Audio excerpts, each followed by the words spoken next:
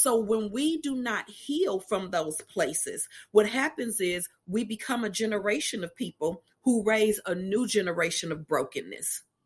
And now they're either going to have to spend, 10 years figuring out where the pieces broke so that they can change that, or they're going to repeat that same cycle because no one was able to teach them how to heal or how to recognize their hurt. And so we operate in that hurt, in that brokenness, in that pain. And we're cutting not only ourselves, but we're cutting those around us too.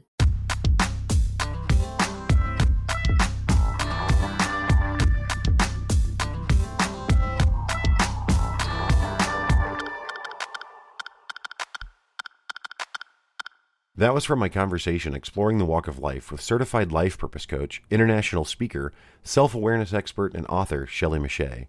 Shelley shares insight into how she grew into multiple roles that she now thrives in, the importance of earnestly and actively pursuing and achieving happiness, and how experiences and behavior can transfer across generations, whether intentional or not.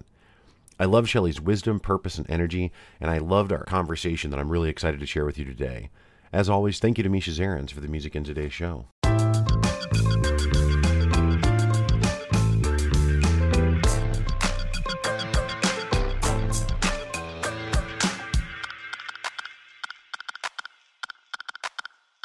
Welcome to the Walk Show podcast. Shelley Meche'tte, how are you doing today? Good. I'm so happy to be here. Thank you for having me.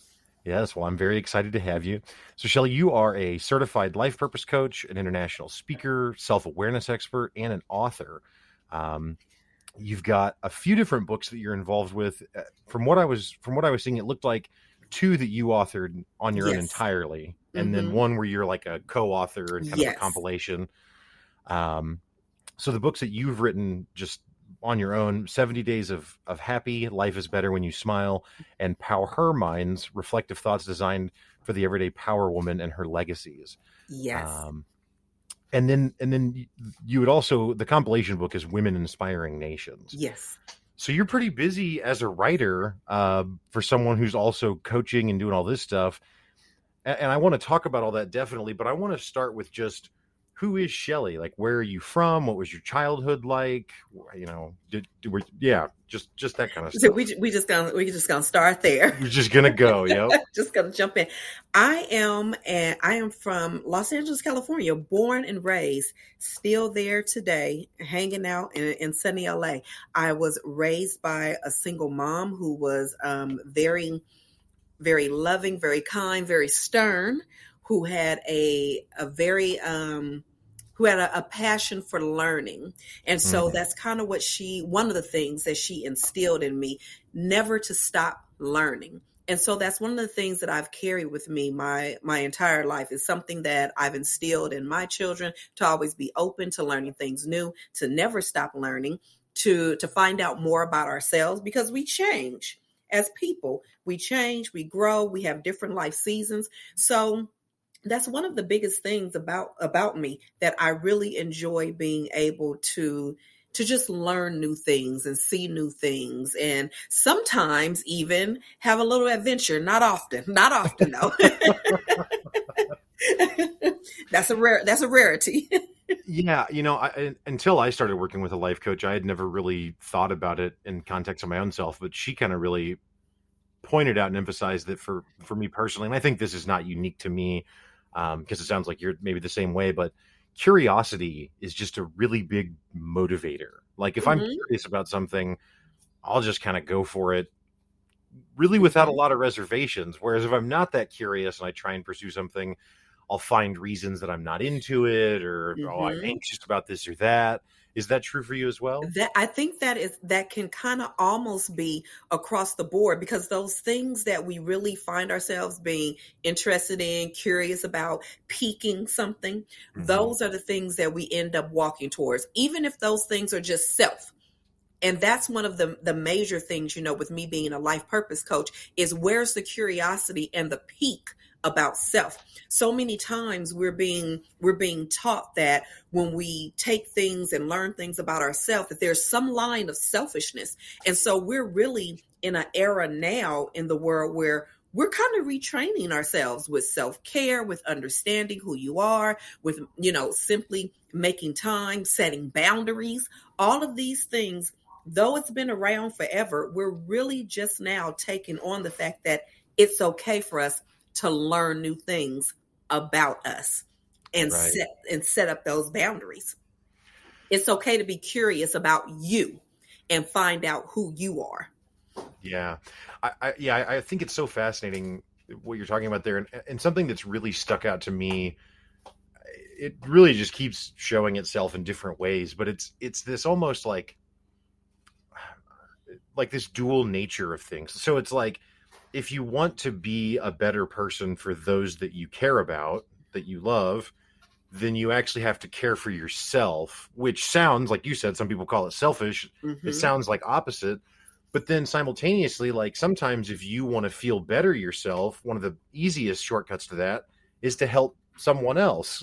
Well, right? It's interchangeable because as humans, we really do. We benefit from one another. We benefit from each other's thoughts. We benefit from each other's knowledge. We benefit from each other's wisdom. We benefit from each other's touch, each other's companionship. So even when we try to say, oh, I'm going to do this alone, I'm going to be alone, I don't need anyone else, we are literally going against what we naturally need, mm-hmm. which is a support system, emotionally, physical touch, being able to interact with one. These are the things that build us. So it's like it's interchangeable. I have to care for me. I have to love me. I have to set my own boundaries. I have to see, the person who I was created to be. In exchange, I also need to be a person who's able to give that to somebody else, because then that gives back to me. Isn't it weird? It's a full circle, and it's like a lot to juggle. Do one almost without the other, right? Yes, no, that's exactly right, and that's what I meant by the duality of it, because it's like you're exactly right. It's I mean, the word that's used a lot to describe it, I think, is balance, and the problem with the word balance is it implies that there's like this perfect state of evenness where both sides are perfectly equal. And I don't know that that's ever achievable, really. First of all, let me just tell you, it's false, okay? Okay.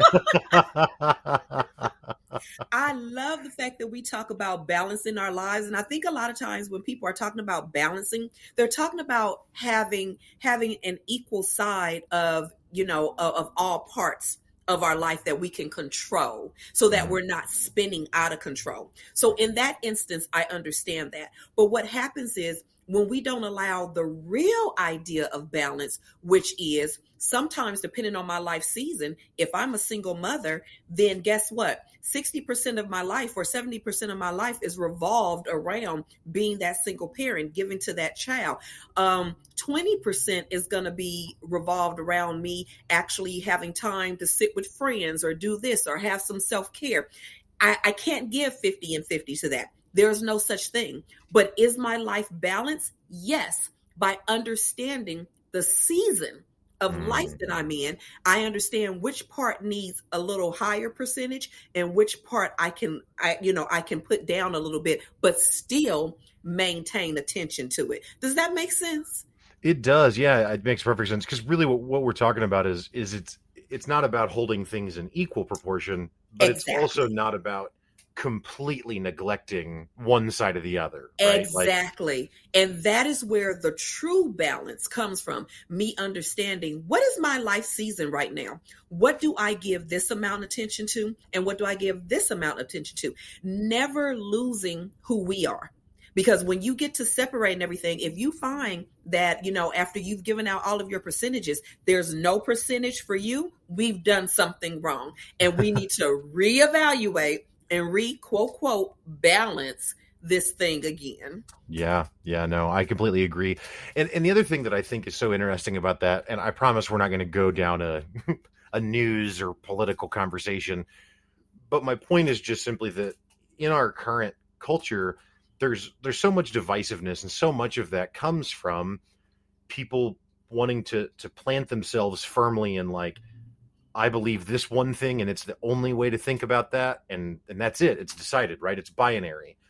And I think that ties into what you're talking about insofar as that almost nothing in life seems to be one extreme or the other. Now, that being said, there are some things, right? Because to say nothing is its own version of an extreme. So of course there are some things that are just awesome or some things that are just vile, but most things exist somewhere in a spectrum, right? There's somewhere to this idea of balance that you're talking about where it's like, maybe it's not only one way or the other, and it's actually more somewhere in the middle. And that seems to be true always. I'm more of a person, I have strong beliefs in what I believe. I believe in what I believe in. But here's the problem why people can't understand me sometimes, because in those core values, I have a gray. And that doesn't mean that I don't stand by what I believe. What it means is I have an ear for what someone else may disagree with as far as my belief and my standard and my moral is. So yes, I stand by it, but there's a gray area because I can understand your view, or I can hear your view, or I can go, oh, you know what? I don't necessarily agree with that, but I see where you're coming from. I see why you're challenging what I believe. I'm still standing on it. I still believe that, but I can still be open and go, oh, okay. And I think sometimes people have a problem with that because they want you to be A or B. Right. And I believe in all of the alphabets, Walker, all of them. Well, I think it ties back into what you were talking about, the very first thing you said, which is this mindset of learning, right?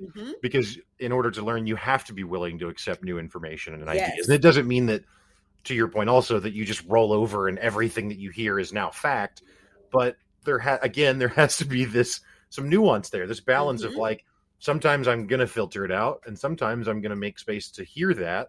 And sometimes it changes my mind, and maybe most times it doesn't, but there's room.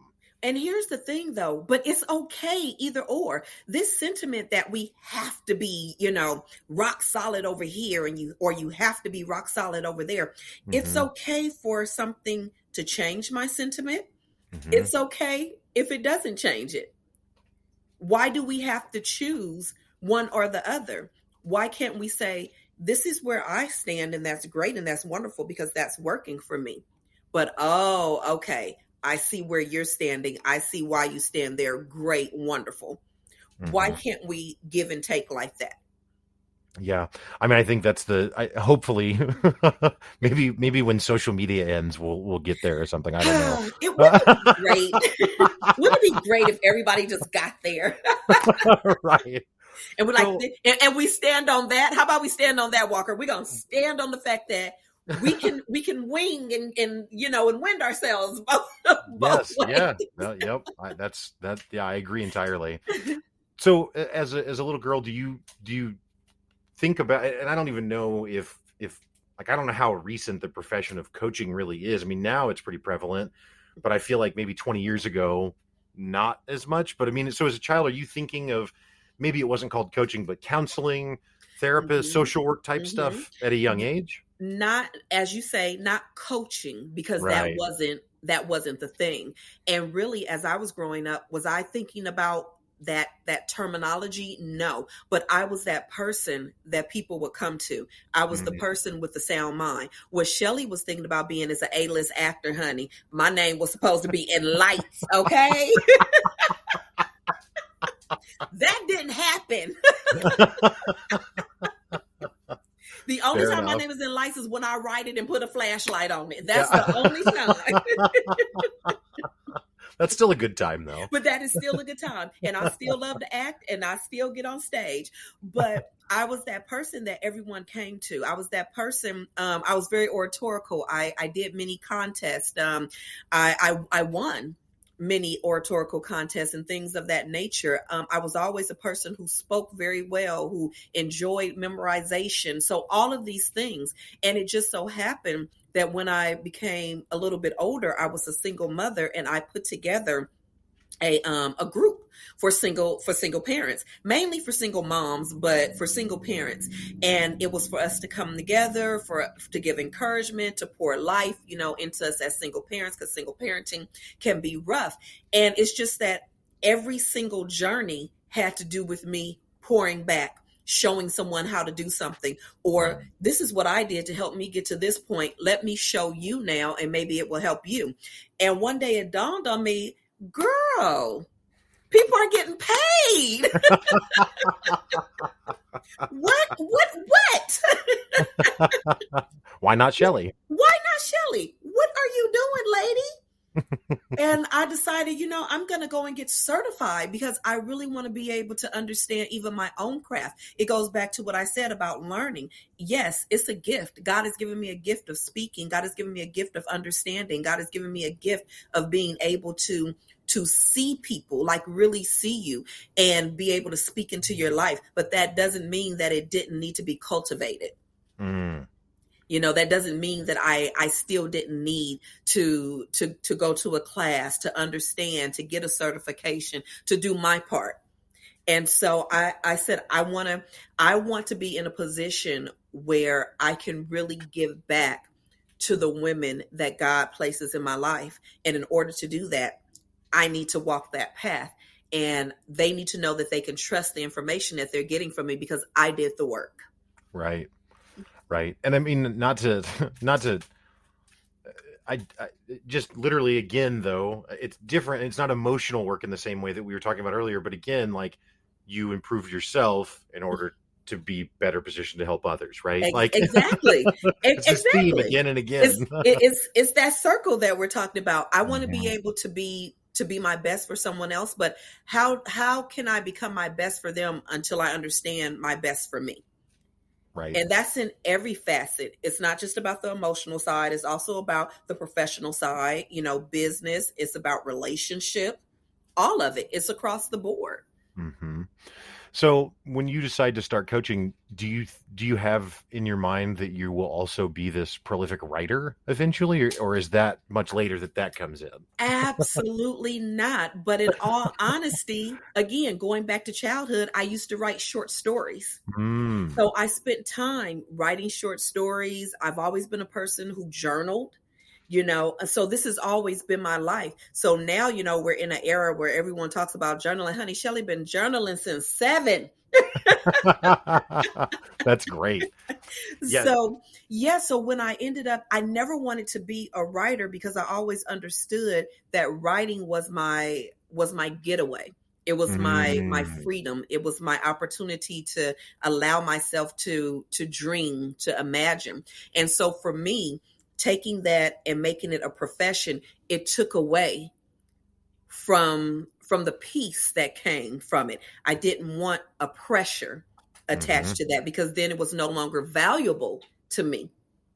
But what happened is I ended up doing a happy challenge, and I'm pretty much a pretty laid back, happy person. Not too much bothers me unless I can't find a remote. Now that's a problem. I will they need a little beeper on them.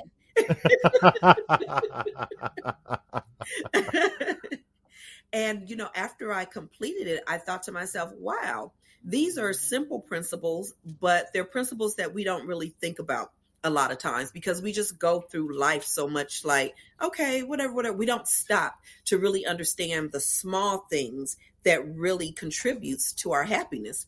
And so I began writing those things down. And after I finished that challenge, I said, I wonder, if other people feel the way I do. I wasn't an unhappy person, but just applying just these few things, it made me more cognitive of what are you saying? What are you doing? Who are the people you have around you? What type of example are you? Have you set your family up, for when you're no longer here? And those are the things that I wanted to be able to give back, that there are 70 things in here that if you decide I'm going to put this into practice, there's no way that you won't be able to walk in a happier life. It's just no way. Now, if you're not walking happier, you didn't put it to use. That's what I'm saying. If you didn't find no joy afterwards, that was on you. Right. So I'm understanding correctly then in 70 Days of Happy, Life is Better When You Smile. What readers can expect to find then is kind of just a daily anecdotes for. Absolutely. Yeah. Absolutely. And it's a daily journal. So it's filled with some of my life experiences. One of the chapters specifically speaks about being happier means being able to forgive. And that's something that we don't talk about. Unforgiveness leaves you in bitterness, anger, resentment. These are all things that strip you away from the joy that belongs to you. But in that, I speak about my natural father, of me having to forgive him for not being in my life. Because what happened is I dealt with a lot of self-esteem issues, relationship issues. I didn't really understand the male-female dynamic because I didn't have that presence there. And so I literally had to go back, and this was after he had passed away. I literally had to go back and forgive him for not understanding how to contribute to me. Yeah, no, I think that's, I mean, and there again, an example, forgiveness, that's one that really sticks out with me, where it, on a paper, we'll say forgiveness is like telling the other person it's okay, but that's not really the value of it. It's you not carrying that burden around. No, because regardless, I never spoke to my biological father again because he passed away. So me being able to say to you, "Oh, I forgive you," that's not the antidote. It's me being able to accept that this is who this person was. They were unable, for whatever reason, whatever it was, they were unable to give me what I needed to become the adult, that I should have been able to depend on that particular person. My experiences should have been, I can depend on you to help me become a functional, healthy adult. That was stripped away when that person wasn't there. The forgiveness comes with me saying, that's who that person was. I can't change who he was, and I am not at fault for their actions. So right. I forgive you for not being able to be that person to me that I needed you to be. And then I have to remind myself of that forgiveness, because the next day I woke up like, oh, Right. So the truth and reality is, when you decide to forgive somebody, we like to turn it into flowers and roses. Oh, I forgive you now. I'm going to go skipping through, the lilies. That's not true. Forgiveness is a process. It is a process that I had to remind myself of and go, nope, you're becoming angry. You're becoming resentful. Remember, his actions were not your fault. And he was only able to do whatever he was able to do, whether that's he was irresponsible because he chose to be irresponsible, or he didn't know how to be, whatever it is, that has nothing to do with you. Take the lessons, because even in his absence, there's still lessons. I'm still a part of this person, physically, emotionally, there are ties, but forgiving you means accepting not your decisions, but understanding that they were your decisions and I'm not at fault for any of them. Right. Yeah, I think that that's incredibly powerful, and I'm in my own learning in these last few years here in personal development and that sort of thing. It seems like that's a common thing that I've come to, is this idea that, like, when someone is acting in some way that I might think is negative, like it's probably because of their own, they don't know how to resolve themselves, right? Like, more than them having some vendetta against me. And they might even think in their head that that's what it is, but really deep down, it's like they don't understand something about themselves.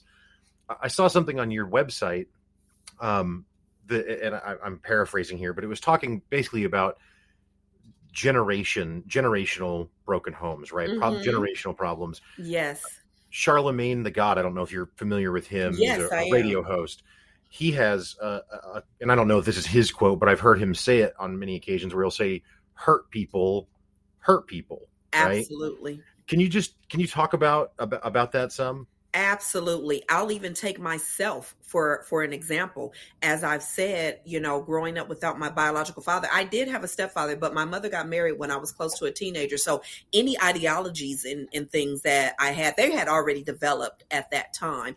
And I was already stuck in my own mind of what the male-female dynamic was, the position that a father had in my life, in my opinion, no longer was needed.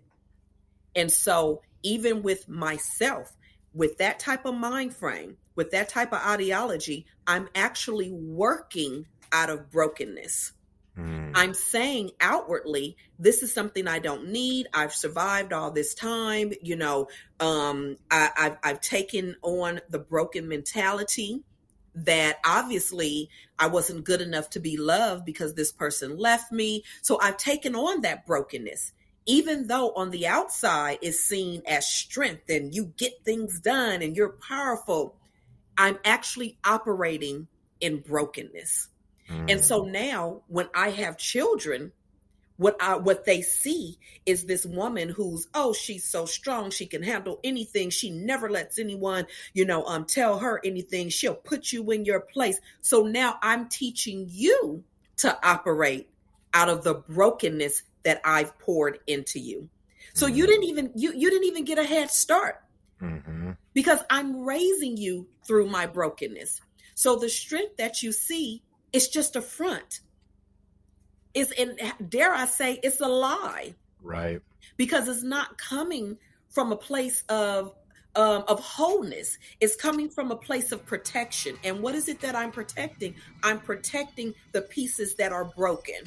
Right. So that no one will crush them more. And so when we do not heal from those places, what happens is we become a generation of people who raise a new generation of brokenness.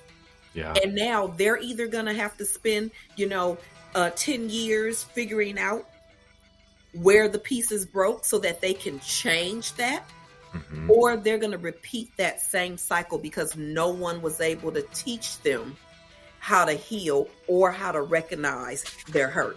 And so we operate in that hurt, in that brokenness, in that pain.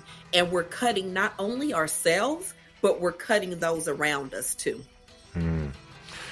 Yep. Yeah. I honestly, with some of the stuff I've learned recently, it's like, how did we manage to survive just as a species? I know. Because no one was talking about this in like 1940. Right. You know what I mean? Right. But you're so right. But this is why so many men and women were depressed. They were literally just walking through life. And one of the things that I'm really glad about is that we're talking about things that we couldn't talk about before. We didn't talk about this when I was growing up. I grew up in the 80s. We don't talk about this kind of stuff. Why are you depressed? For what? What's going on? There's a real issue, our mental health is real. Taking care of that mental health is real. So there are things that we just didn't talk about. We pushed it under the rug. You know why? Because we were taught, you move on, you keep going. You have a family. Men, you get out there, you work, you take care of your family. Men don't cry. So, there are all these things. And what they did is they taught us out of frustration, out of anger. Sometimes you taught us out of your own emotional brokenness. And now here it is, 2-3 generations later, and we're actually paying emotionally for what our mothers and grandmothers and grandfathers and what they weren't able to give to us. It is not their fault. They weren't able. So that's one of the things that I'm so glad about now is that we have more open conversations. We talk about taking care of ourselves emotionally. We talk about our life purpose, what we've been called to do, how to enjoy happiness. These are things that we're talking about, things that we didn't know before, so that we can create a new generation. And hopefully with that generation, there'll be more people that are whole, that are healed, that are walking in that healing, and who really are walking as the person they were called to be.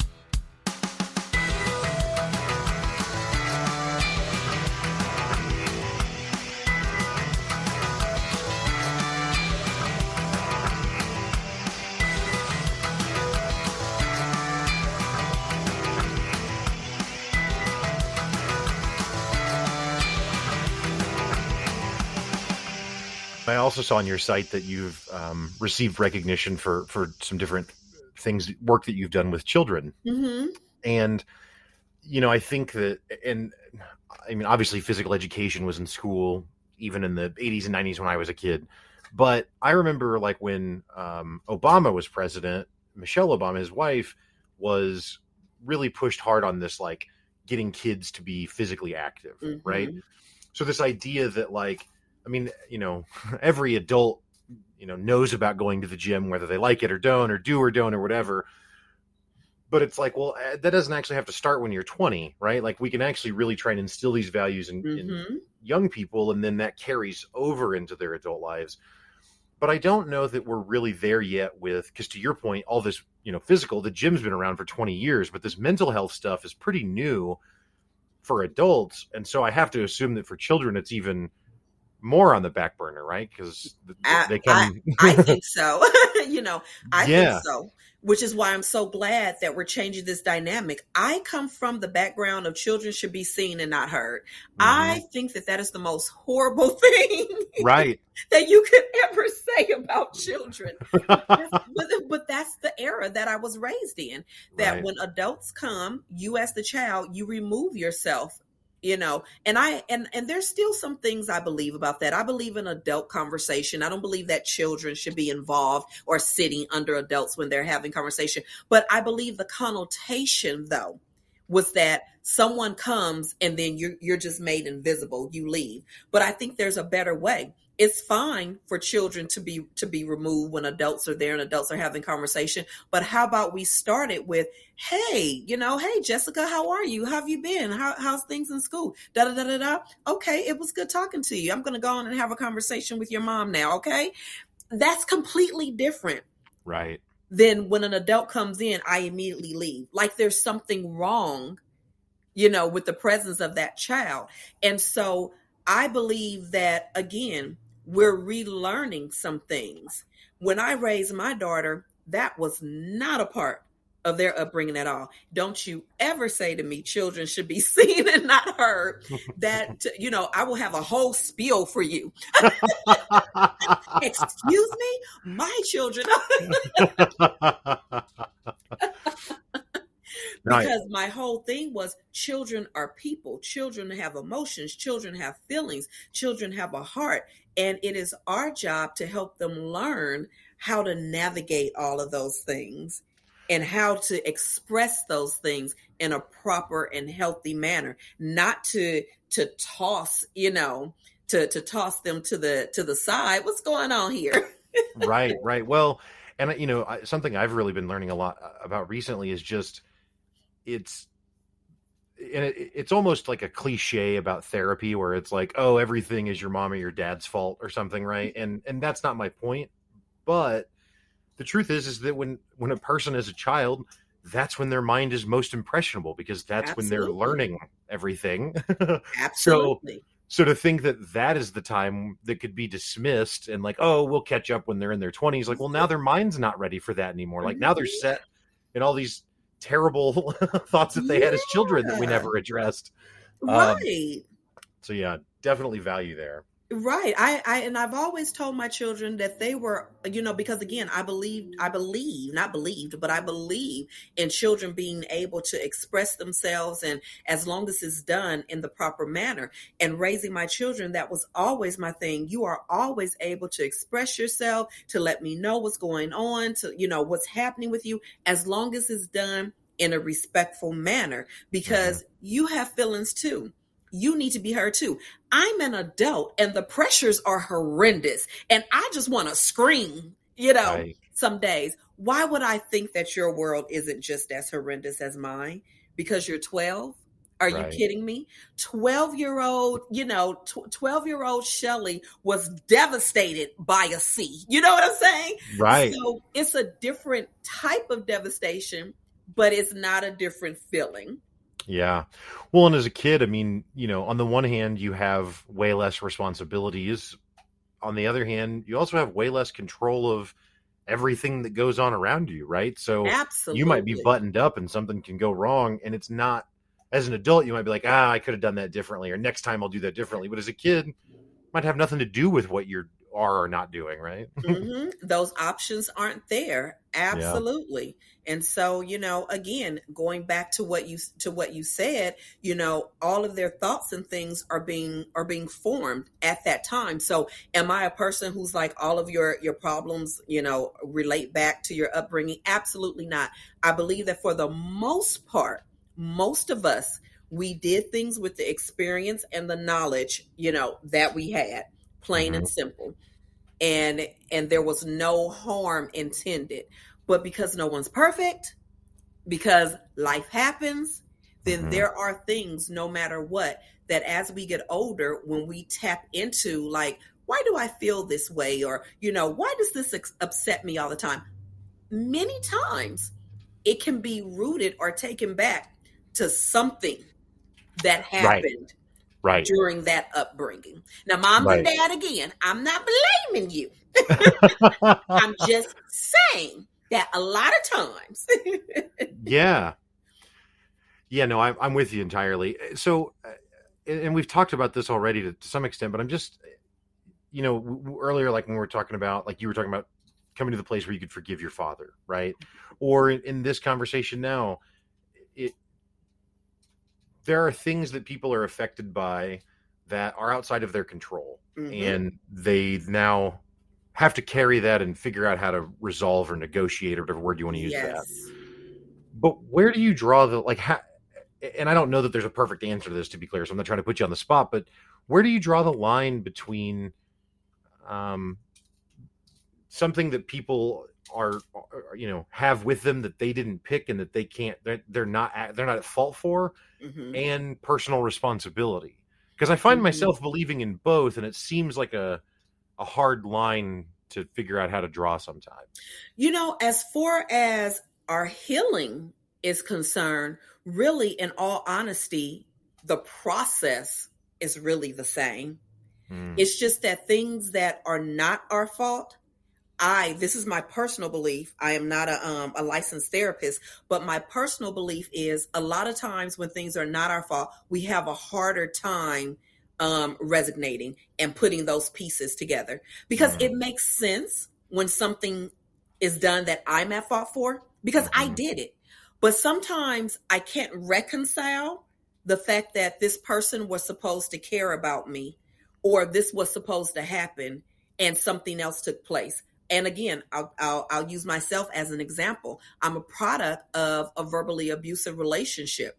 And so me learning to forgive that person for what they did to me, for breaking me down, and it has started turning physical. But thank goodness it was able to end before it got too crazy. But reconciling the fact that I love this person, but I shouldn't love this person because this person did something to me. Or is there something wrong with me for loving this person? Or maybe it's just something wrong with me and they were right and I'm just not a lovable person. Trying to put all of those things together was so much harder for me versus if I had gone out, and done something to myself. Right.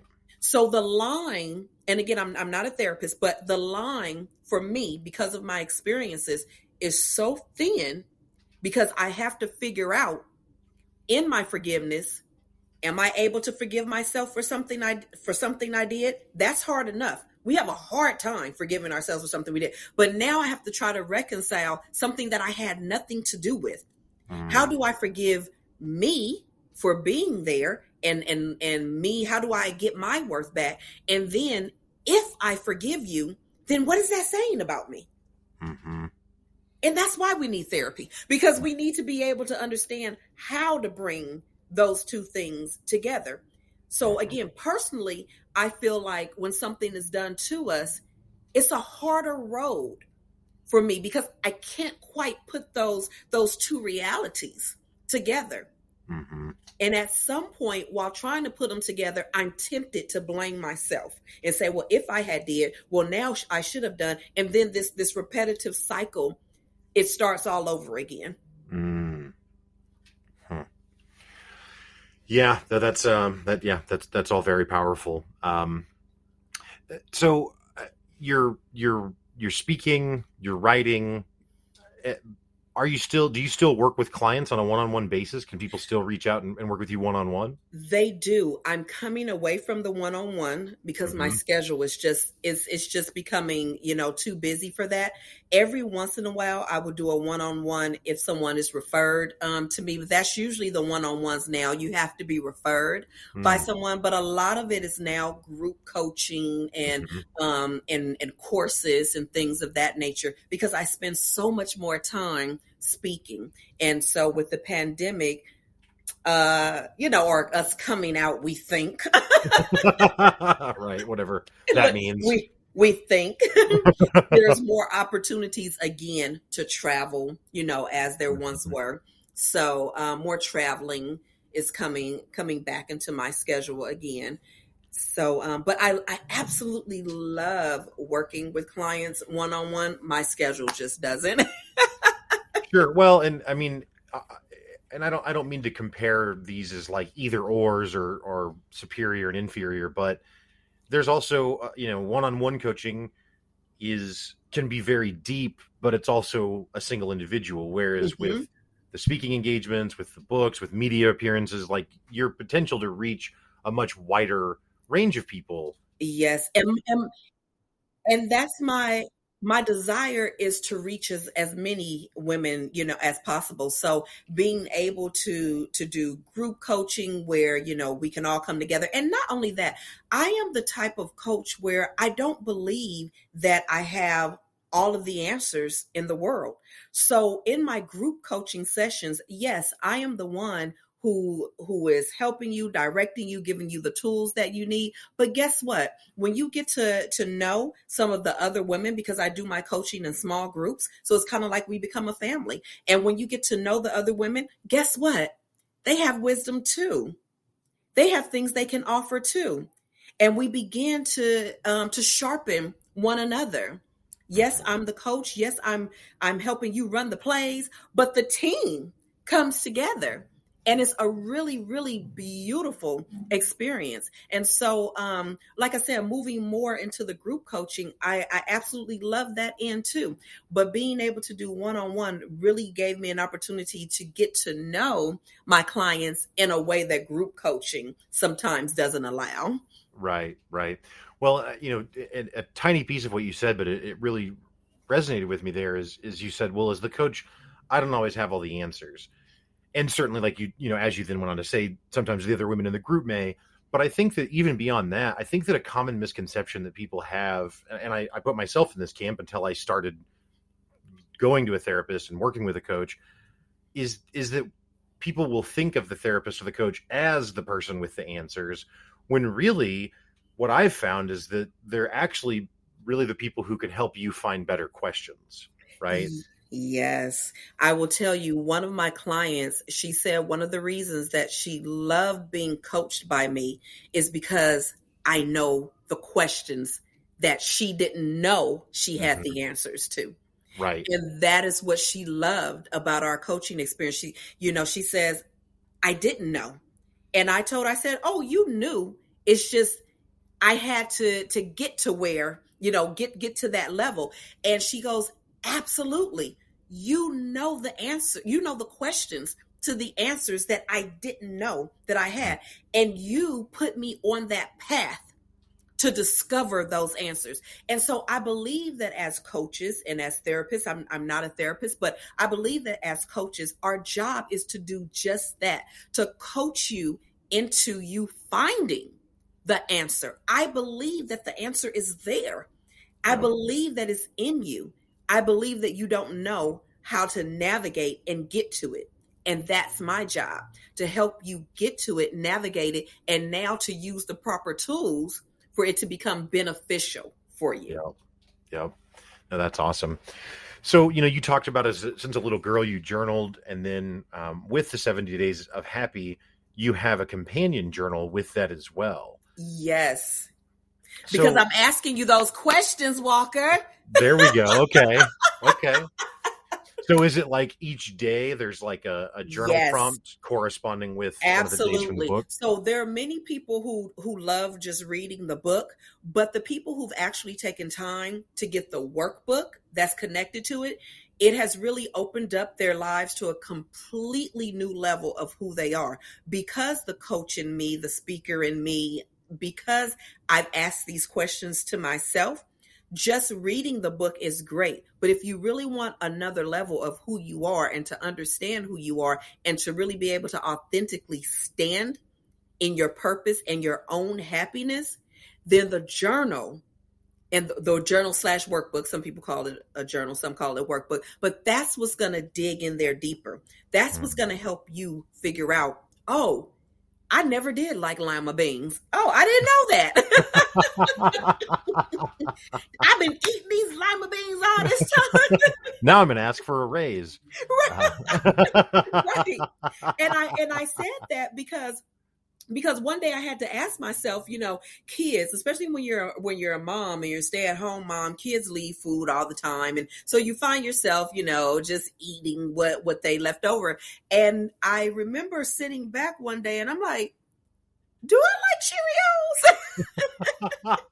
Do I really like Cheerios? I conditioned myself because I don't like for the kids to leave stuff. And so I'm like, oh, let me just, eat this. Right. And so it was a valid question because I had to go and say, there are things in our lives that we condition ourselves to do, and we become comfortable with those things, and we think that we enjoy or like those things. But when we really sit down and sit in ourselves and sit in a quiet space and really go back, is that something that you really, like about you? Is that something that you really enjoy?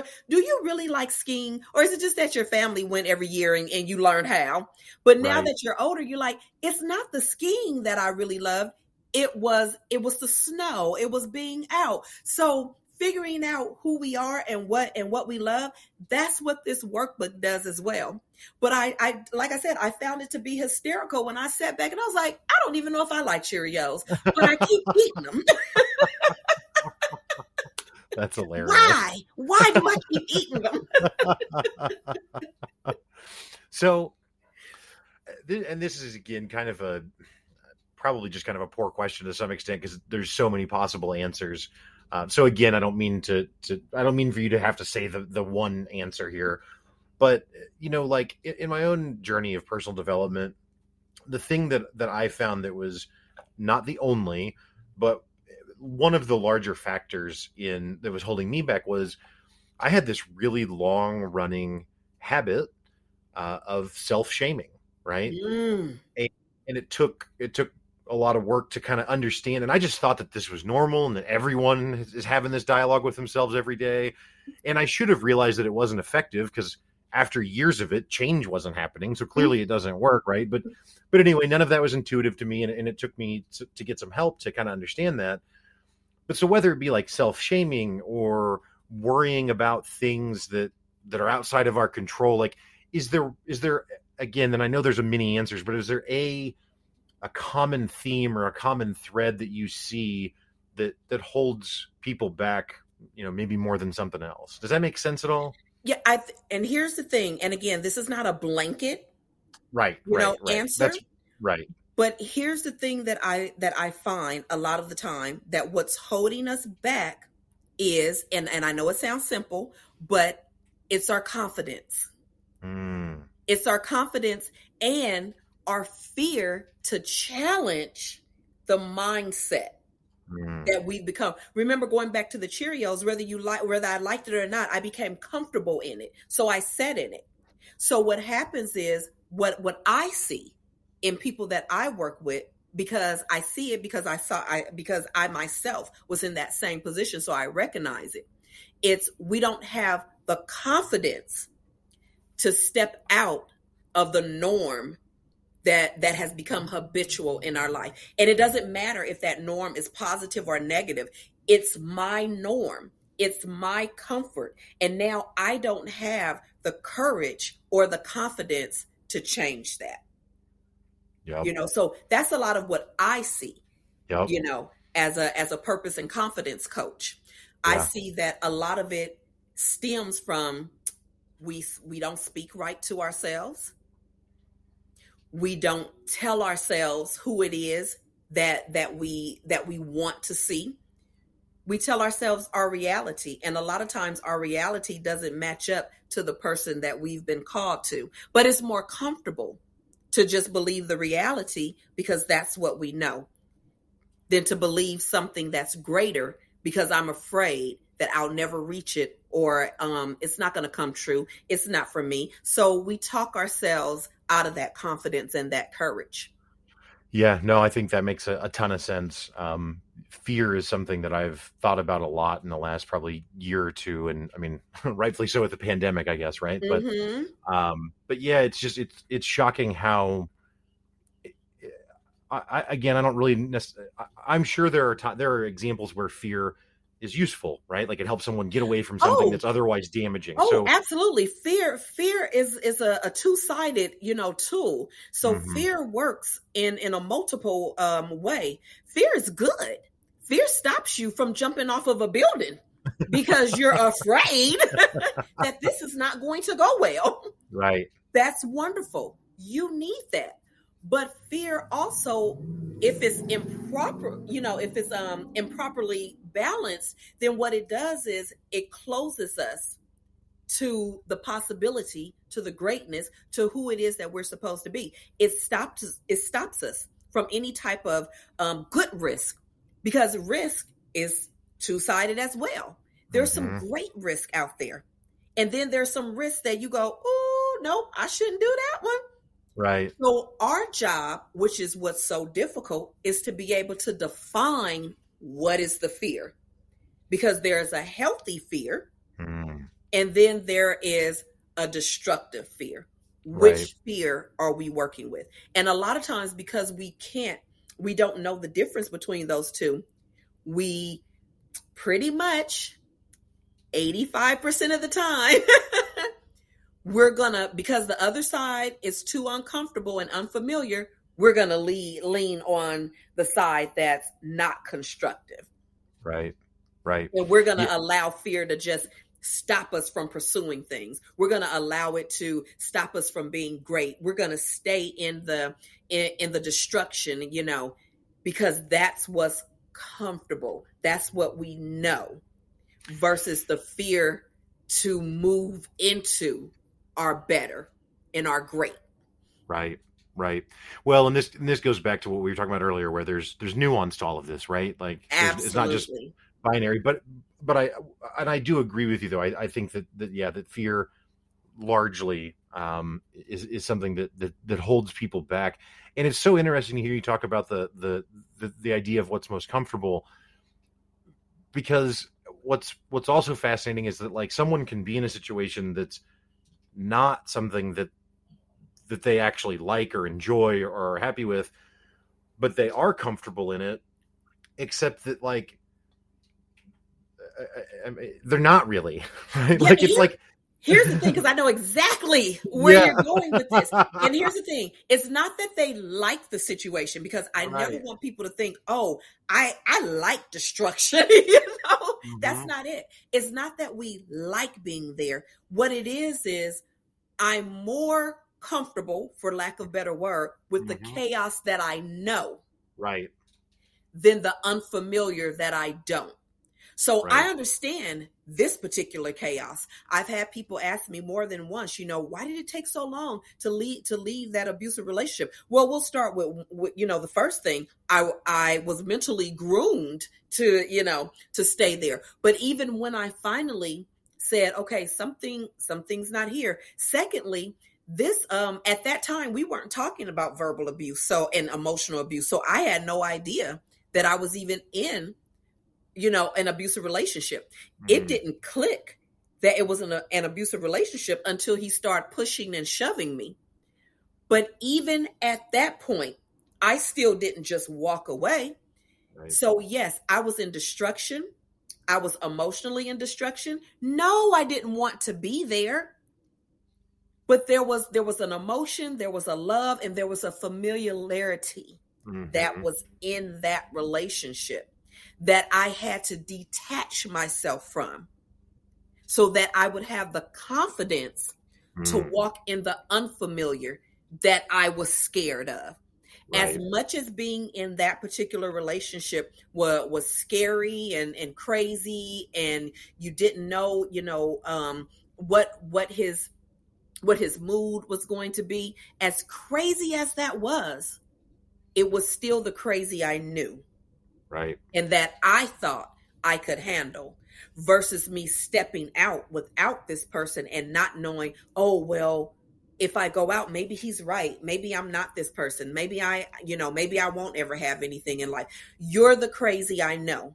And so what happens is we become, again, quote, quote, comfortable, for lack of a better word, in the chaos that we're familiar with versus what we don't know. It makes a lot of sense. Well, Shelley, I got to tell you, I'm truly humbled to have the opportunity to have you on the show this evening. And I've thoroughly enjoyed talking with you. You have a website, ShelleyMeche'tte.com. Yes. I will have a link to that directly in the show notes so people can just click right on it, or they can pick up the books. Is there anywhere else that you'd like me to direct people to connect with you at? You know, Walker, I just started TikTok. Y'all come on over to TikTok and follow me. Okay. Come on and give your girl some love. And, on my website, you can download my free gift, which is 5 daily happiness habits. As a certified life purpose coach, people, they ask me sometimes, well, Shelley, you're a purpose success coach. What does that have to do with 5 daily happiness habits? And again, because sometimes we don't connect those things, and I let them know, are you going to pursue success? Are you going to pursue your purpose? Are you going to pursue who God has called you to be, and you're unhappy? How many people do you know pursue anything that's Right. great, including ourselves, and you have no sense of happiness? Before you can ever walk in purpose, success, and confidence, you have to find your own happy. Mm-hmm. So for all of those out there, I want to offer you my free gift of my ebook, $47 value, free on my website, 5 daily happiness habits, so that you can begin walking in authentic happiness. And so you can stop eating them Cheerios if you don't like them. Well, Shelley, I really, again, I'm really grateful for your time, and I'm really excited that you're doing the work that you are, and you're helping people in the way that you are, because it's a beautiful thing. And I'm so excited to be able to help share your message. Thank you so much. This has been amazing. You are awesome. Thank you so much for having me.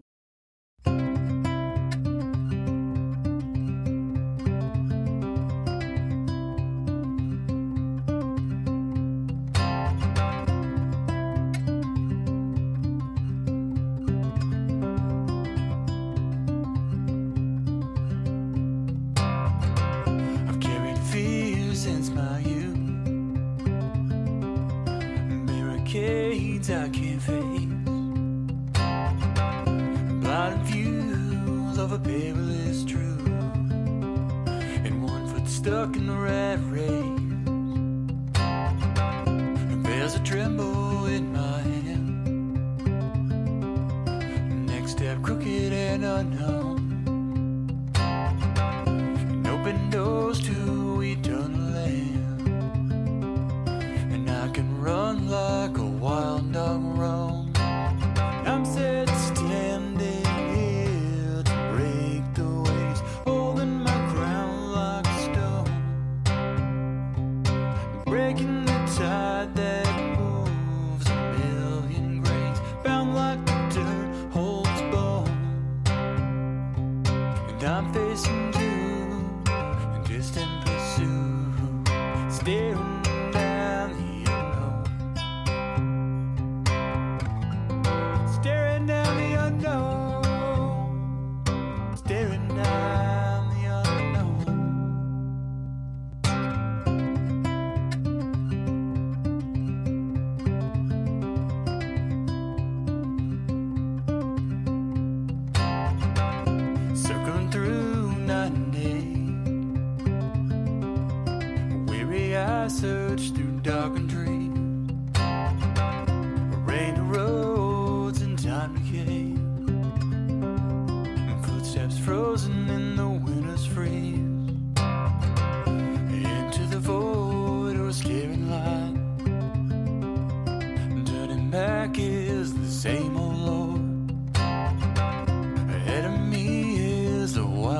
light.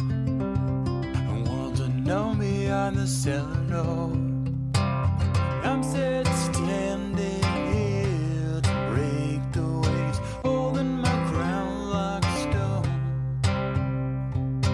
breaking the tide that moves a million grains, bound like the dirt holds bone. And I'm facing you in distant pursuit, staring down the unknown, staring down the unknown, staring down the unknown. Those fear to drown the state, a reason to melt and turn away. March on through heavy weight, and so chilled to break the cage.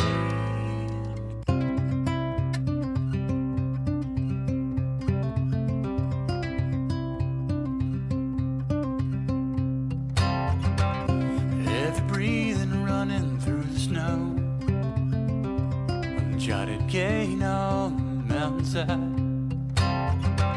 Show the deep and the baggage in tow, on the will to stay enshrined. Burning planks of a bridge giving way, tear the fabric of time. Gravity squeeze released in a way, sail and breach the other side. I'm set standing here to break the waves, holding my crown like a stone, breaking the tide that moves a million grains, bound like the dirt holds bone. And I'm facing you in distant pursuit, staring down the unknown, staring down the unknown, staring down the unknown.